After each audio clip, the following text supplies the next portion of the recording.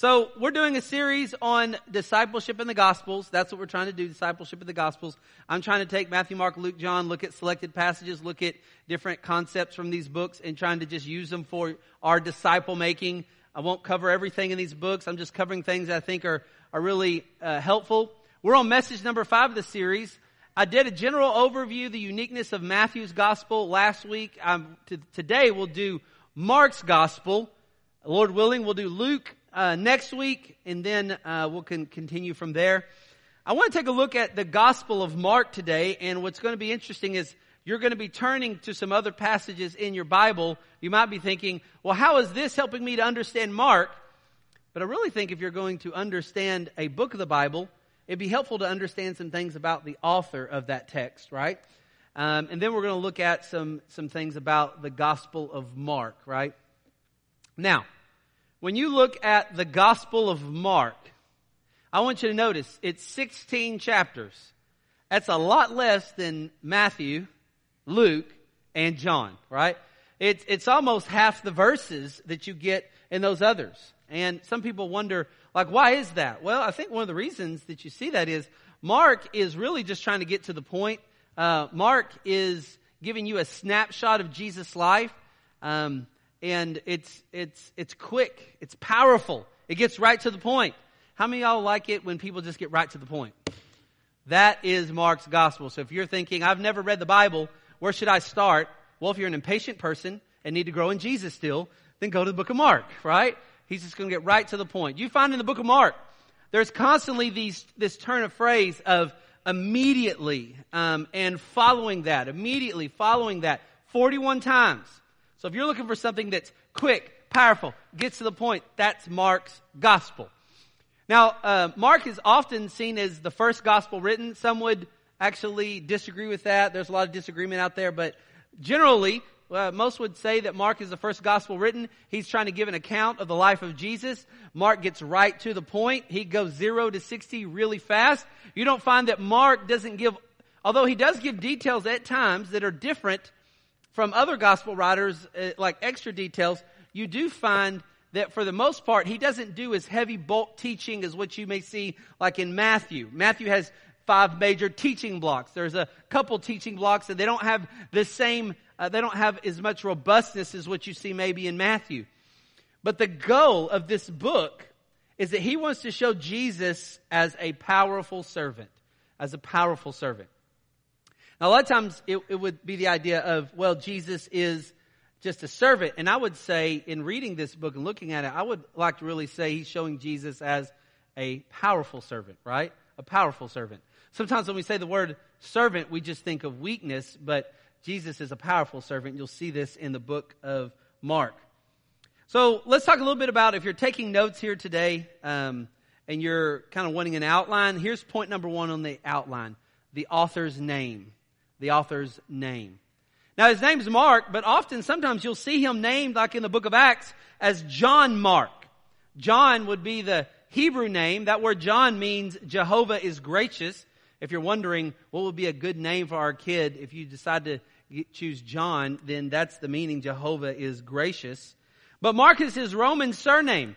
That word Mark, his Roman surname, means large hammer. Of course, I think how fitting that God has him write a book from a guy, and the name that's used of him is Mark, the large hammer. And actually, when you read the book of Mark, it's almost like a large hammer has come out. It's nailing things right on the head 41 times from immediately and straight forth. And you find that's kind of what's happening in the book of Mark. That's why it's so quick, so succinct. It captures a lot of ground. It's trying to cover the life and ministry of Jesus. It's trying to show him as all-powerful servant. So that's Mark. He hits it right up. Now, if you're taking notes, here's the second point. So we looked at point number 1. It's the author's name of the book, which is Mark. But then number 2, let's look at the author's family. The author of the book's family. Let's look at Mark's family. The scriptures actually speak about his family. Kind of helps us. If you know a little bit about the background of a person, it really helps you to appreciate this book as you read it. Now, it's interesting. If you have about an hour today, right? If you're going to plan to watch some NFL football today, and you're thinking like, what could I do during the halftime, right? Or what can I do during the commercials? right? In one football game, there's at least an hour's worth of commercials. You, in a just a normal general reading, can read all 16 chapters of Mark. It takes just about an hour, right? You could power through it pretty quick. The way he gives details, there's not as many Old Testament references as Matthew. You can kind of plug your way through it pretty quick. But let's talk about the author's family, point number 2. The family of Mark. If you'll we'll come back to Mark, but we're going to turn a couple scriptures, go to the book of Acts. And as you get to the book of Acts, go to chapter 12. So take your Bible, go to Acts, and go to Acts chapter 12. Let's talk a little bit about the author, Mark himself. Go over to Acts chapter 12. Just turn there to Acts chapter 12, and we'll look at something. It's believed that Mark was an older teenager, probably an older teenager about the time that the Passion Week is happening, the crucifixion is happening. He was from a well-to-do family. His mother's home was a location where, do you remember when the angel releases him, he gets out of prison in Acts chapter 12, where does Peter go, right? Remember where he goes, he knocks on the door, they're kind of surprised that it's Peter. Well, that is actually that's Mark's mother's home.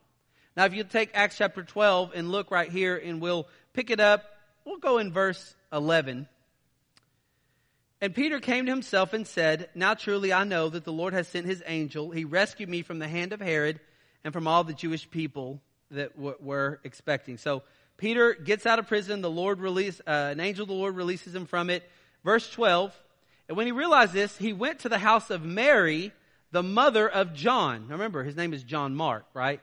So this is the actual John, who is also called Mark. And there were many gathered together and were praying. And we knocked at the door of the gate. The servant girl named Rhoda came to answer. So this should seem very familiar. You've seen this. So that is John Mark's mom's residence, where the early church was gathering, and this is where Peter goes. Now, there have been some, and I can't say this is absolutely, but there have been some that had supposed that this is actually also the place of the Lord's Supper. And I can't say absolutely. In my study of it, I can't say yes or no, but just so you know, in kind of church history, there's many that have actually supposed that this was actually where the Lord's Supper took place, was actually at Mark's mom's house. Can't say absolutely, but here would be the reasons some people would say that. One is this: when Peter gets released, right, he finds his way where everybody's meeting, and it just seemed like it was probably the same location. It was very familiar. There's also some that have written fictional stories of kind of why they think that the tie into this. So do this. Go back over to the Gospel of Mark. You'll find Mark says something very interesting that if you've ever read it, you might wonder, what is that all about? In Mark chapter 14, only Mark covers this in Mark chapter 14. Now we're in the garden. The arrest and betrayal of Jesus has just happened, right? He'd just been seized. And it says in Mark 14 and verse 50, and they left him and fled. Remember, he'd just been betrayed by Judas, right? They have him now in custody. And they all left him and fled, and a young man was following him, wearing nothing but a linen sheet over his naked body. And they seized him, but he pulled free of the linen sheet and he escaped naked. Have you ever read that and just wondered, what is that about? Like, why did Mark include that? Well, in some church history, they would say that the reason Mark included that, because that is Mark, who was a late teenager at the moment of the Passion Week of the crucifixion, and that this is the connection. They would say, well, if that house was where the upper room was, and that was the place that was used, he would have heard the commotion, maybe come up out of bed startled and wanted to follow, and all he could do was just kind of wrap himself with the sheet from his bed, and that's why he's there and kind of who goes out in the middle of the night with a bed sheet at such a late moment? I would say, well, maybe he heard the commotion and went and followed out to the garden. Can't say that's an absolute 100%, but let me read for you what one historian has said. This is a fictitious story, by the way, but let me just lay this out. One historian says this: in the long room of the roof of the house of Mary, the rich widow lady of Jerusalem, the Lord and his band met for what was to be the Last Supper.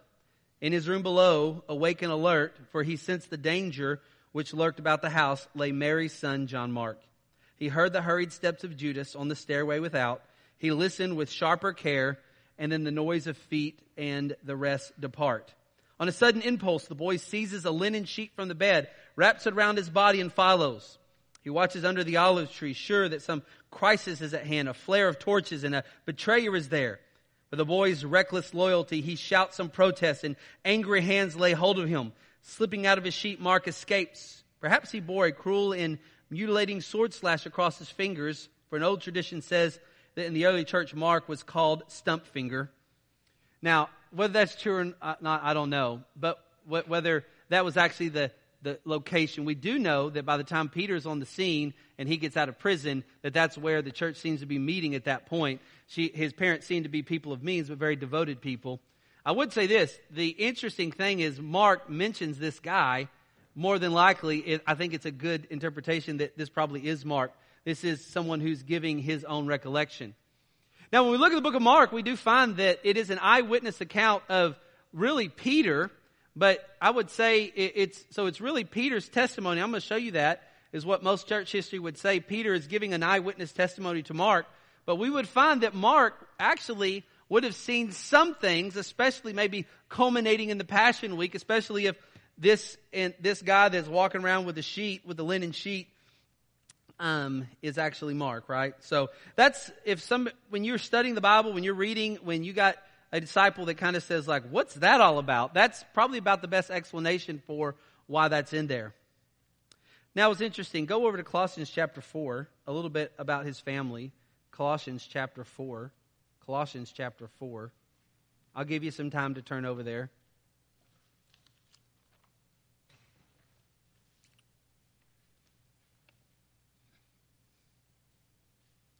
Here's Paul in Colossians 4.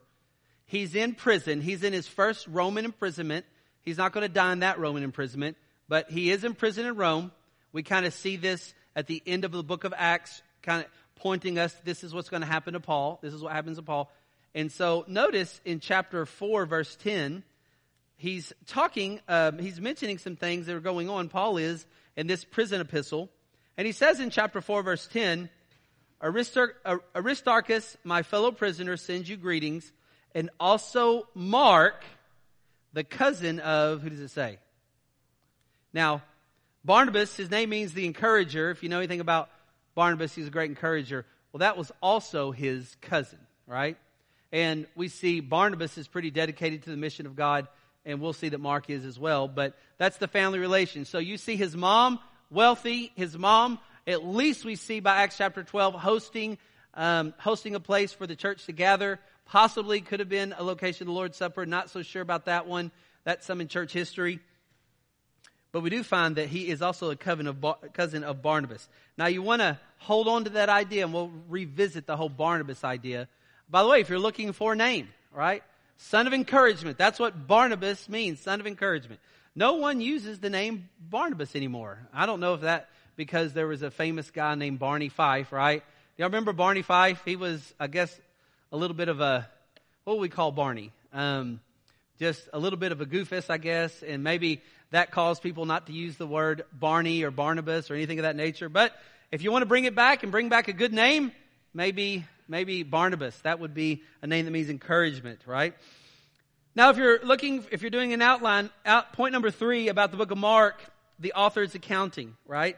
The author's accounting of what happened. Remember, he grew up in the home of a devout mother. His mother is willing to suffer persecution. You need to understand that the church was being persecuted, and the fact that she would allow them to meet at her house was a great issue of persecution. So his mother would obviously been someone who would have had a great love for the Lord and was willing to risk all and be persecuted. Now go to 1 Peter chapter 5. I'll also point out a couple things. 1 Peter chapter 5. His account, most in church history would say, it's a combination of what small elements Mark would have seen, because he obviously was around. Obviously his mom was devout. Obviously his mom was involved in the early church in some way. But also he spent a lot of time with Peter. And no doubt he would have actually been with Peter in Rome at the very end of Peter's life, and that he got some of his eyewitness account for putting together the Gospel of Mark from Peter. We find a couple evidences of this. 1 Peter chapter 5, in verse 15, as Peter is signing off in this first letter, he says in verse 13, "She who is in Babylon, chosen with you, sends you greeting, and so does my," what does he say? "My son Mark." Now, Mark was not Peter's physical son, but Mark had such a relationship with Peter that there was a close familiarity that he would call him a son, like a son in the faith.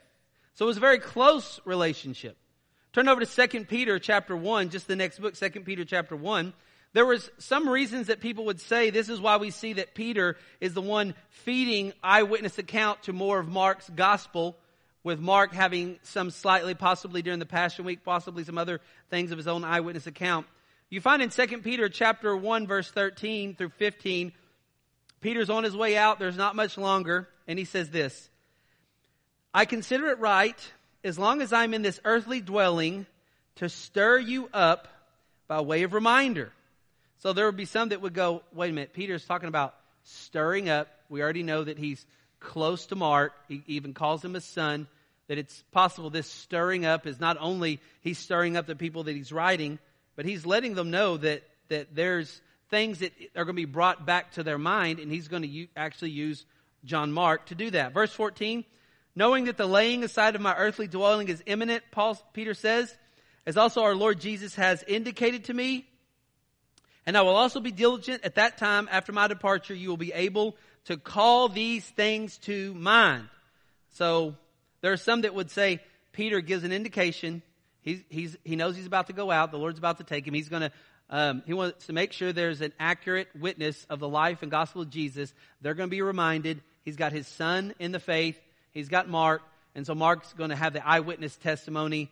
That would seem one of the many reasons. Also, you're going to find that when you read the book of Mark, you find a lot of references to Peter, and you find almost more details when it comes to anything that has to do with the life of Peter. You find kind of more details as you walk through the Gospel of Mark, which once again leads people to believe that Mark is actually using a lot of the eyewitness testimony of Peter himself, also mixed in with what testimony he had. So, that was interesting. When you look at Mark's life and Peter's life, you find no surprise why they probably had so much in common, why they liked each other. Y'all know Peter, right? He's like, "Jesus, I'm going to follow you. Jesus, I'm with you." And then Jesus is like, "Yeah, before the cock crows, you're going to deny me 3 times, right?" You remember where Jesus starts to tell after Peter confesses, "You are the Christ, the Son of the living God," Jesus then begins to talk about his coming death, right? And then Peter's like, "This isn't going to happen." Then Jesus says, "Get behind me, Satan." Now, so Peter's the guy who has a lot of zeal for the Lord, but at the same time, he has the peppermint sock. He's sticking his foot in his mouth all the time, right? He is quickly, "I want to follow you, Lord," but then he falls off. He's got a lot of excitement, but sometimes he hasn't fully reconciled what it means to carry the load and the burden of a cross, right? And you find this with John Mark. Here in a little bit, we're going to look at John Mark. He sets himself to the first missionary journey with Paul and Barnabas, but somewhere in that journey, when they get to Pamphylia, he actually turns back. And you kind of see in Mark's life, there's this kind of exciting, kind of capricious nature. If it's true that in Mark 14, the man wrapped in the linen sheet the only reason you'd be there wrapped in a linen sheet was that you decided to pop out of bed and go out there and find out what was going on. If that was Mark, that really does show the impetuous nature. Because I don't know about you, but if I'm going to leave my house, the first thing I think is put on clothes. I'm not just going to go with my bed sheet on, saying So what kind of impetuous, kind of zealous, kind of quick to do something kind of nature, if that is true, that Mark must have, that Peter has? No wonder they had such a good friendship. No wonder Peter would say, "My son." They kind of have a lot of similarities. People with similarities sometimes end up running together. Now, once again, some people ask, when is the date of the writing of it? I would say somewhere between 50 AD and 60 AD if you're looking for a writing date. There is some disagreement among when the actual dating was. Some would say Matthew was actually written before Mark. Some would say Mark before. I don't think it's a super big deal. I tend to lean personally that Mark was written before Matthew. And the reason is it's such a succinct gospel. It seems to get out there really fast and quick. It seems like that's really a first one. But what I love is the truth that even if Mark was written after Matthew, it doesn't negate anything. It's just kind of one of those things about church history. Now, the author's audience, point number 4. If you're taking notes, point number 4, the author's audience. Well, you would say mainly we're looking at Gentiles, because if he's writing from Rome, he's writing from where Peter kind of met the end of his life. And you look at, when you go through this Gospel of Mark, his name was John Mark. His Jewish name, right, would be John. But you find in Mark's account, it's not using the word John. So that tells you that he's not just specifically going after a targeted Jewish audience like Matthew is. However, but he is using the word Mark, which is his Roman name, which is the idea that this letter more than likely spread out from Rome and spread out further from there. Now, Rome did have a Jewish segment, so you still find fulfilled prophecy being mentioned in Mark. But you do find that his target audience seems to be the Gentiles. Seems to be, it's not as much of a Jewish book as what you might look when you look at the book of Matthew. In Matthew, you find a lot of quotes to Old Testament scriptures showing the fulfillment that Jesus is the Messiah King. But once again, remember, Matthew doesn't leave it there. He actually points that Jesus is for the nations. And Mark comes in, and he's not only the king, but he's the king of the nations as well. But he's writing primarily to a Gentile audience. Many would say at first a Roman audience. Now, number 5 on your outline. This is, I think, where I might camp out for a little bit. And trying to give you an overview of this book and an understanding, I really want to focus on my 5th point here, because I think it's really instructional as you read this book. It really helps you to understand the author of which you're reading. So point number 5 would be the author's failure. The author's failure. Now, I'm not saying that he failed with the book of Mark. What I am going to say is, this man, Mark, does not have a completely squeaky clean testimony. Now, you might say, well, of course you're not. Not if you're running around with a sheet wrapped around yourself at night, right? But there's some things in his life that actually were a source of contention that in most common scenarios, I think we would have given up on that person. And I would probably say if we were Mark ourselves and had experienced the kind of failure in ministry, we probably would have given up ourselves. But what I love about Mark's life is we get a picture in the book of Acts of some failures in Mark, but we begin to study the rest of Scripture, we find that actually there was a process of sanctification, that Mark is not the same guy when he had his failure. So first let me show this to you. This is point number 5, failure. Go to Acts chapter 13. Acts chapter 13.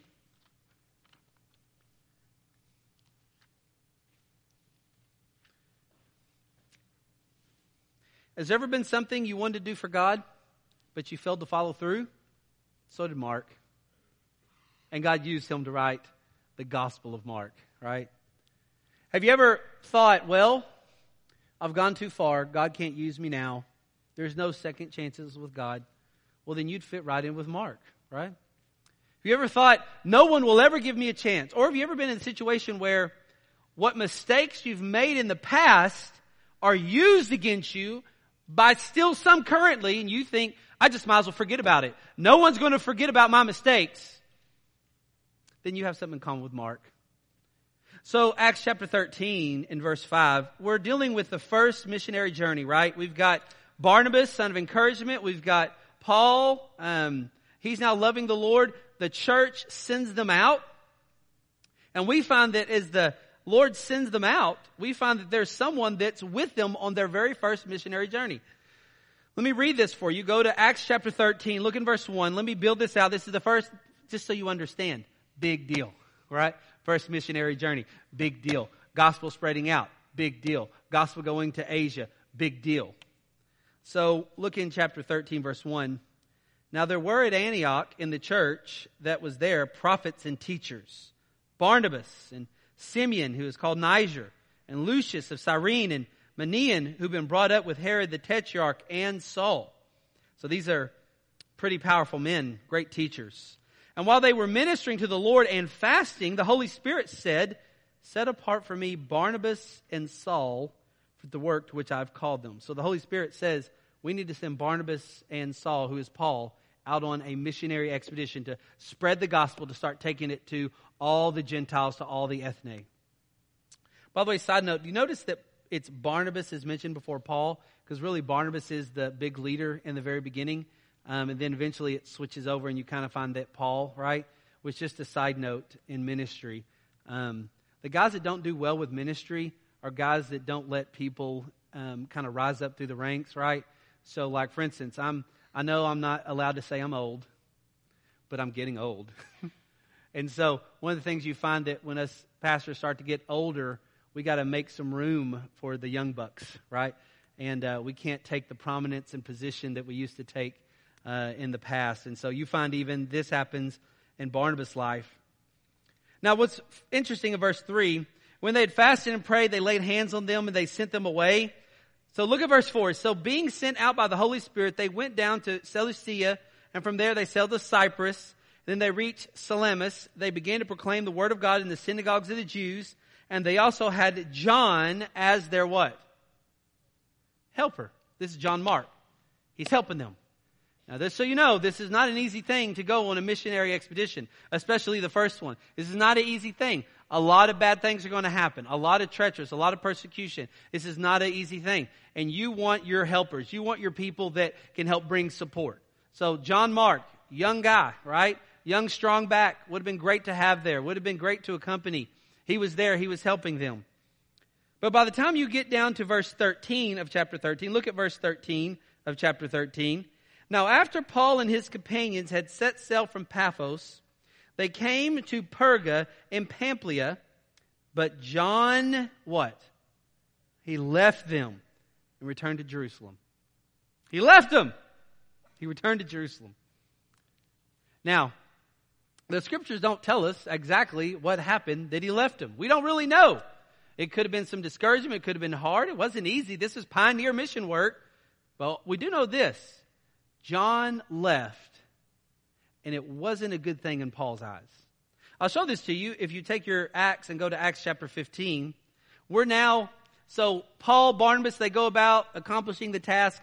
They come back, home base. They're back in Jerusalem. They're getting ready to go out on the second missionary journey. Here's Barnabas, which, by the way, remember, Barnabas is the cousin to who? To Mark. That's his cousin. Now, we do know this, right? Like, when it's our family, we tend to always kind of side with our family, don't we? You know, of course, you might be saying like, no, we don't. We will cut them down. Well, then don't change your name to Barnabas, right? But Barnabas, he's a guy that's an encourager, and his cousin, he wants to bring him on this second missionary journey. So go to verse 36 of Acts chapter 15. Now after some days, Paul said to Barnabas, "Let us return and visit the brothers in every city to which we proclaim the word of the Lord and see how they are." They want to revisit. They want to go back and check in with some of these works that they started. How are these believers doing in the gospel? By the way, just a side note, they're planting churches on the first missionary journey. They come back and they realize as they go out, they need to revisit because Christians need encouragement, just so we understand. We will never fully follow God rightly when we have no fellowship with the body of Christ. Even they are realizing we have to check in with people. We have to revisit. We have to encourage. It's easy to get discouraged, right? There's no such thing as the Lone Ranger Christian. So they're revisiting some of these works. And then verse 37. Barnabas wanted to take John, called Mark, along with them.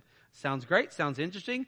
Hey, I know he didn't make it on the first one, but he's my cousin. I see a lot of growth in him, Paul. Let's go ahead and take him. But Paul kept insisting in verse 38, insisting that they should not take him along, who had deserted them in Pamphylia and had not gone with them to the work. So it wasn't like Paul was like, yeah, you know what, Barnabas, I could see, let me think about. No, Paul was like, nope, not going to happen. we're not taking this guy, not going to do it. Now, I don't know what was the reason that Mark left that first missionary expedition. The guy who wrote the Gospel of Mark, I don't know. But I do know that it was a big enough issue that Paul says, not going to have him with us. And that Barnabas says, no. And that there's a split and division in the missionary party that happens right here. Look at verse 38, 39. There was a sharp disagreement that they separated from one another. Barnabas took Mark with him and sailed away to Cyprus. And Paul chose Silas and left, being committed by the brothers to the grace of the Lord. So 2 different missionary parties happen. By the way, just another side note, just so you know. Do you know even good men, good leaders can disagree on certain things, right? And here's what I love. God had a providential reason for all this in the end. What man might have meant for evil or whatever faults that man has, God's sovereign will cannot be thwarted. God used this for His glory in the end. Because you've got, instead of one missionary party, what do you now have? 2 missionary parties. And then you find later, Paul's going along and he finds a young preacher boy Timothy and disciples him. And, they're pouring into the young guy Timothy. So God's purposes are always accomplished. So you don't have to worry about, is God going to get His way? God's always going to get His way. But we do find that it's pretty sharp. It's a distinction. It causes such a split. It causes such a rift. So basically, Paul's like, nope, not going to take this guy. He's not profitable for this work. This is what Paul says. Such a sharp thing. Split up the missionary enterprise here. I don't know about you, but if I was Mark, I would probably think, well, I'm done with ministry. Can't do this anymore. Or you know what? This leader that I admire, he didn't think that I've got it. You ever messed up in life and thought, well, God's completely done with me? That would probably be the story of Mark. I don't know about you, but if I was Mark, I left, and then my cousin Barnabas, who is the encourager, who, if you remember, no one believed that Paul, right, was actually an apostle now and converted. Does anybody remember who was the guy that convinced everybody that we should take Paul in and consider him one of us? Barnabas, right? So the very Barnabas guy that advocated for Paul when he became a Christian, right, with other Christians, is the same guy that's going like, Paul, I did this for you. Like, hey, come on. Like, Mark's a different guy. I can see progressive sanctification. Paul didn't see it. Mark could have used that as something of saying like, well, I'm done. Forget it. I give up. I'm not going to try anymore. Everybody's using my past against me. But the Lord wasn't. What's interesting is if you'll turn your Bible and look over to Philemon, chapter 23, verse 24. Philemon, it's right before Hebrews. It's a very, very short book. In fact, it's probably 1 page in your Bible. So if there's ever a time for you to say, am I going to use the outline at the very beginning of the Bible to find Philemon, then this is a good time, right? Probably just 1 page, just 1 chapter, the book of Philemon, right before Hebrews. If you need a bigger book, Hebrews. And when you're in Philemon, look in verse 23. So here's Paul, his first Roman imprisonment, right? Writing his prison epistles, we call them. Already read for you earlier in Colossians chapter 4, verse 10, that who was with Paul in prison? Mark, right? Now look right here. We even find more evidence. He says in verse 23, Epaphras, my fellow prisoner in Christ Jesus, greets you. Now remember, this is Philemon, prison epistle. He's in first Roman imprisonment. He will get out from it, but it was a very benevolent prison. It was a very benevolent first imprisonment, not like his second. Verse 24, as do Mark. Paul, who says, can't take him with us on the missionary journey, Paul in Roman prison says, I got Mark here with me. Mark's good. He's profitable. I mean, we already see.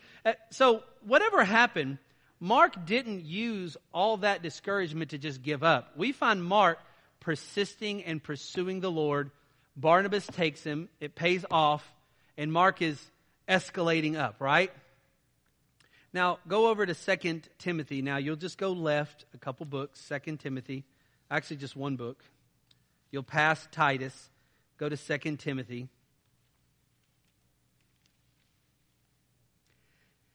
In 2 Timothy chapter 4 and verse 11, 2 Timothy is kind of the swan song. This is the last of the writing, unless you think Hebrews is written by Paul. If you do, then you wouldn't say that. But this is the last of Paul's writing. He's about to end. He's at the second Roman imprisonment. It's about to be gone. Doesn't have much time left. And watch what he says at the very end of his life. Verse 9 of 1 Timothy chapter 4. We'll look at verse 9. Be diligent to come to me soon. For Demas, having loved this present age, has deserted me and gone to Thessalonica. Crescens has gone to Galatia. Titus to Dalmatia. Only Luke is with me. Pick up, who does he say? Pick up Mark. I'm at the end. Need some encouragement. Why don't you go ahead and bring Mark? Bring him with you. For he is useful to me for what? It's interesting. Mark, who Paul wouldn't take on a missionary journey, now says at the end of his life, bring him. He's useful to me for service. So what's interesting is the past mistakes did not define his future. And he did not take that opportunity of discouragement from someone in the church to keep him from pursuing the Lord in the future. How many times have people stopped pursuing the Lord because someone hurt their feelings, right? But we don't find that with Mark. What does Mark do? Mark continues to put one foot in front of the other, knowing that God is sovereign over every situation. And Paul, whether it was right or wrong decision from an earthly standpoint, or whether Paul wasn't expressing enough generosity, or whether, honestly, to be honest with you, if you look at Paul's second missionary journey, it's not a very easy thing, nor was the first one. And so Paul had every right to go, man, we're doing pioneer mission work. I don't know if we can take this greenhorn with us again. He pushed the eject button on the first one. But what I do know is this. God is sovereign. He has a plan. Whatever happens in the moment, you repent of it, you start anew, and the Christian life is new beginnings every day. And the focus is not how far have I slid back, but the focus is, do I keep taking another step forward? I say to people all the time, the Christian life is oftentimes, 3 steps forward, 1 step back. 3 steps forward, 1 step back. Sometimes we get so focused on the 1 step back, but if you're taking 3 steps forward and 1 step back, you're still actually making progress. When we look at the life of Mark, we're looking at a guy who is a 3 steps forward and 1 step back kind of guy. But we also here's a guy who, at the very end of Paul's life, he's like, bring him here. Come on, I need him. Bring him. Oh, by the way, bring the books too, right? I want to read, which any good preacher, right? That's like my dream someday, right? If I ever go to prison. It's not my dream to go to prison. But silver lining, I can read every book I want to read, right? So I'm just saying, it's out there. But Paul's saying, I only need my books, but man, I need Mark. Isn't that amazing what redemption God brings? All in God's control. Which is interesting. This leads us to a transition point now where we're going to be looking just at the book of Mark. So we find in chapter 4, verse 11, he says, he is useful to me for service. He's a service. He is a servant. Bring him to me. Now, when we look at the book of Mark, go to the book of Mark now, and go to Mark chapter 8. When we look at the book of Mark, and we're looking for something thematic, really, here's what the book of Mark. Jesus is a servant, but I would actually say he's a powerful servant, right? Jesus is a powerful servant. And the reason I say Jesus is a powerful servant is because all through the book, we see Jesus has power over nature. He can calm the storm. He has power over demons. He can cast them out. He has power over death. He has power over disease. We'll find in Mark 16, he has power over death, right? So Jesus is a servant, but he's a powerful servant. And here's Mark, the hammer, the large hammer, writing a very powerful book, compact, sharp. Now, when you get to Mark chapter 8, verse 27, this servant book, when you get from chapter 1, verse 1, all the way to chapter 8, verse 27, we've really been seeing a lot of the powerful servant nature of Jesus doing a lot of healing, doing a lot of miracles, doing a lot of things authenticating his ministry and who he is. We find Mark mentioning those things. And then once we get to verse 27, it's almost like the book of Mark starts to take kind of a turn where we still find Jesus serving through miracles, but not as much as we find in the very beginning. And we find actually everything takes a different turn. It's Jesus is serving through the acts that he does. And now when we get to chapter 8, verse 27, it's now Jesus is putting his face towards Jerusalem, towards the cross, and he's going to serve by being the redemption for man. You get to verse 27, and this is that confession, right, that Peter has. It says in verse 27 of Mark chapter 8, "And Jesus went out along with his disciples to the villages of Caesarea Philippi. And on the way he was asking his disciples, saying, 'Who do people say that I am?' And he told him, saying, 'John the Baptist, others say Elijah, but others one of the prophets.' And he continued questioning them. Jesus says, 'But who do you say that I am?' And Peter answered to him, 'You are the Christ.' And he warned them to tell no one." We talked a couple weeks ago why that was said. "And he began to teach them that the Son of Man must suffer many things, be rejected by the elders and chief priests and scribes, be killed, and after 3 days rise again." So we find that Jesus now takes his service from all the things he did, from casting out demons to miracles to feeding the 5,000, feeding the 4,000, to now the servant is going to actually come to the cross. If you go over to Mark chapter 10, verse 45, if you're looking for the actual theme verse, if you're looking for what verse actually gives me a theme verse for the book of Mark, remember this is a powerful servant Jesus we're dealing with, right? Go to verse 45, and you actually find, we'll pick it up in verse 35. You find that in this passage that there's a talk about what's really true service. And you go to verse 35. It says this: "Then James and John, the two sons of Zebedee, came up to Jesus, saying to him, 'Teacher, we want you to do for us whatever we ask of you.'" How strange must that have been, right? Who have you got to be to do that? I wonder sometimes if our prayers don't sound like that. Verse 36, "And he said to them, 'What do you want me to do for you?' And they said to him, 'Grant that we may sit one on your right hand, one on your left in your glory.' And Jesus said to them, 'You do not know what you are asking. Are you able to drink the cup that I drink, and be baptized with the baptism which I am baptized?' And they said to him, 'We are able.'" Yeah. "And Jesus said to them, 'The cup that I drink, you shall drink, and you shall be baptized with the baptism which I am baptized. But to sit at my right and my left is not mine to give, but is for those for whom it has been prepared.' And hearing this, the 10 began to feel indignant with James and John. They got mad at him. And calling them to himself, Jesus said," they got mad at him because they wish they would have done the same thing, "You know that those who are recognized as rulers of the Gentiles lord it over them, and their great men exercise authority over them. But it is not this way among you. Whoever wishes to become great among you shall be your servant. Whoever wishes to be first among you shall be a slave of all." So Jesus says you're jockeying for first position in the kingdom. Those who are in first position are those who serve. But those who are in first position are not serving out of position of weakness. They're serving out of position of power. And that power is Jesus is living in me, and I can be a servant of all. Jesus, who is all powerful, has all control, comes in and basically says, this is what a servant looks like. Go to verse 45. "For even the Son of Man did not come to be served, but to serve."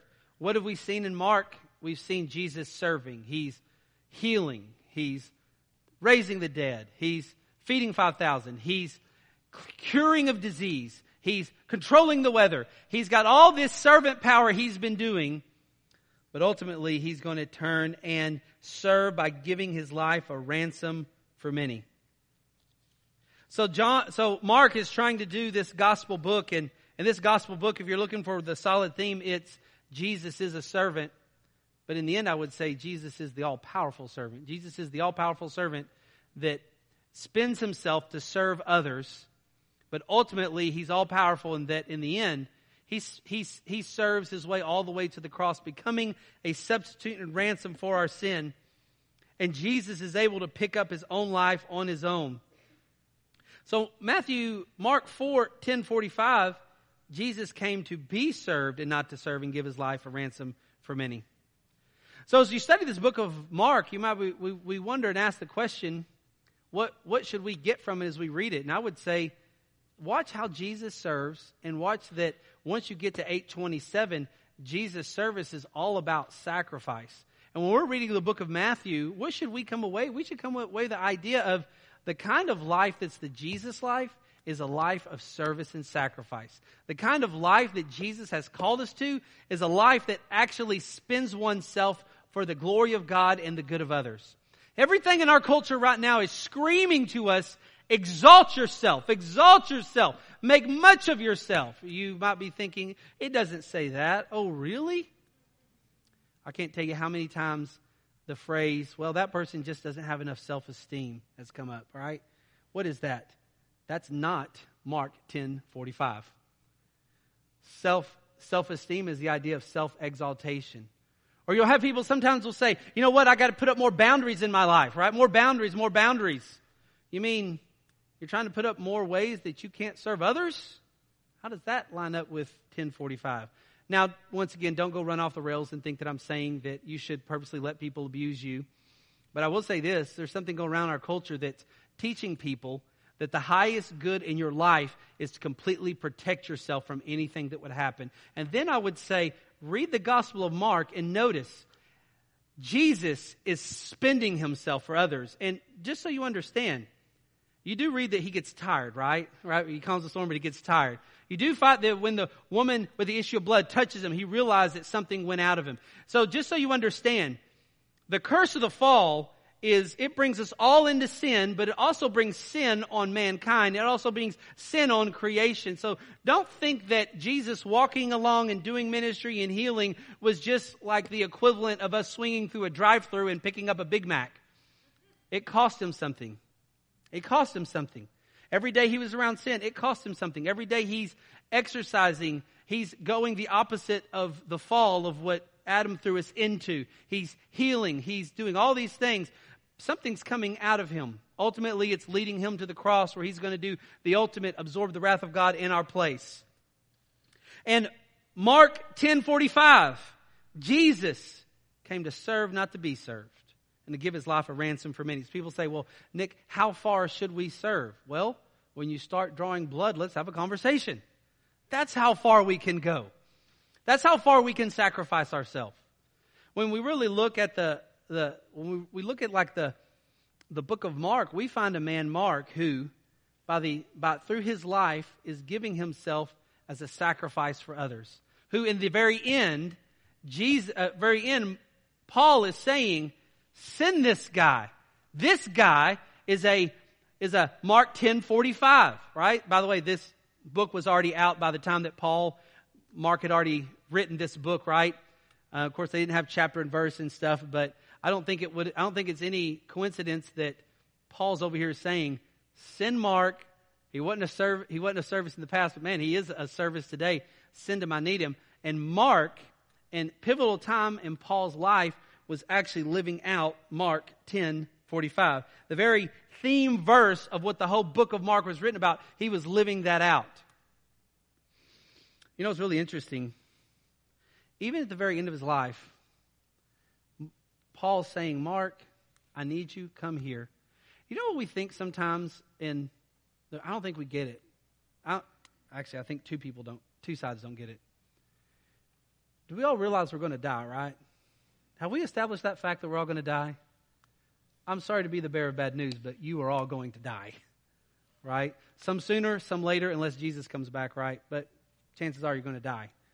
And chances are someone more than likely is going to be taking care of you at the end of your life. You know what's interesting? Unlike the book of Mark, I think is a great book to show you service in all of life. It shows, if a husband grabs onto it, he will be a servant leader in his home. When I say servant leader, I'm not saying one that actually, he just lives to do whatever his wife says. He lives to do the glory of God and what's best for his family, for God's glory and their good. You'll be a service with all of life. But you'll even find yourself valuing this kind of like taking care of somebody at the end of life. You know what's really difficult in our culture? This is how self-focused, self-exaltating we are. That you'll have parents now that would rather go spend, and I'm not saying it's the worst, but I would say culture-wide, you would see most people would be way okay to spend every bit of wealth they have to take care of themselves when the whole time they've got kids that have said, hey, well, can we take on some of that? Or you get the opposite side where parents might be saying like, hey, we're getting vulnerable. Would there, we need your help. And then the kids are like, man, I've got too many soccer games to go to, right? The Cowboys might win the Super Bowl this year. Like, I just don't have time. And you know what's really happening? We're not valuing the whole idea of Mark. Like Mark, at the very end of his life, Paul said, bring him, he's of service. Do you know that even when you take care of your parents, or even when you let your kids take care of you, that's a service that the book of Mark, promoting the idea of service, is all even. You'll get that connection and tie. So I love the book of Mark as we read it, as you study it. It's a book, it's about service. Ultimately, it's about serving to the cross, Jesus offering himself a ransom. Would you pray over this with me? Worship team, you can make your way up here. We love you because you first love us. What a glory it is. I pray if there's someone here today that is kind of living a Mark life. They've stumbled, they've fallen, but they've repented. They've confessed their sin. You can see the growth of grace in their life, but they're still thinking back to the old Mark. Lord, you let them see that you still use this man to write a gospel book who gave up early on.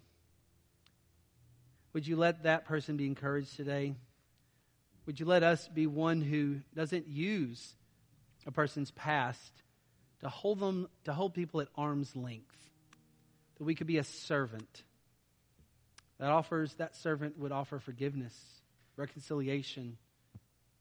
Would you also give us hearts of servanthood where we could be served and sacrifice and serve?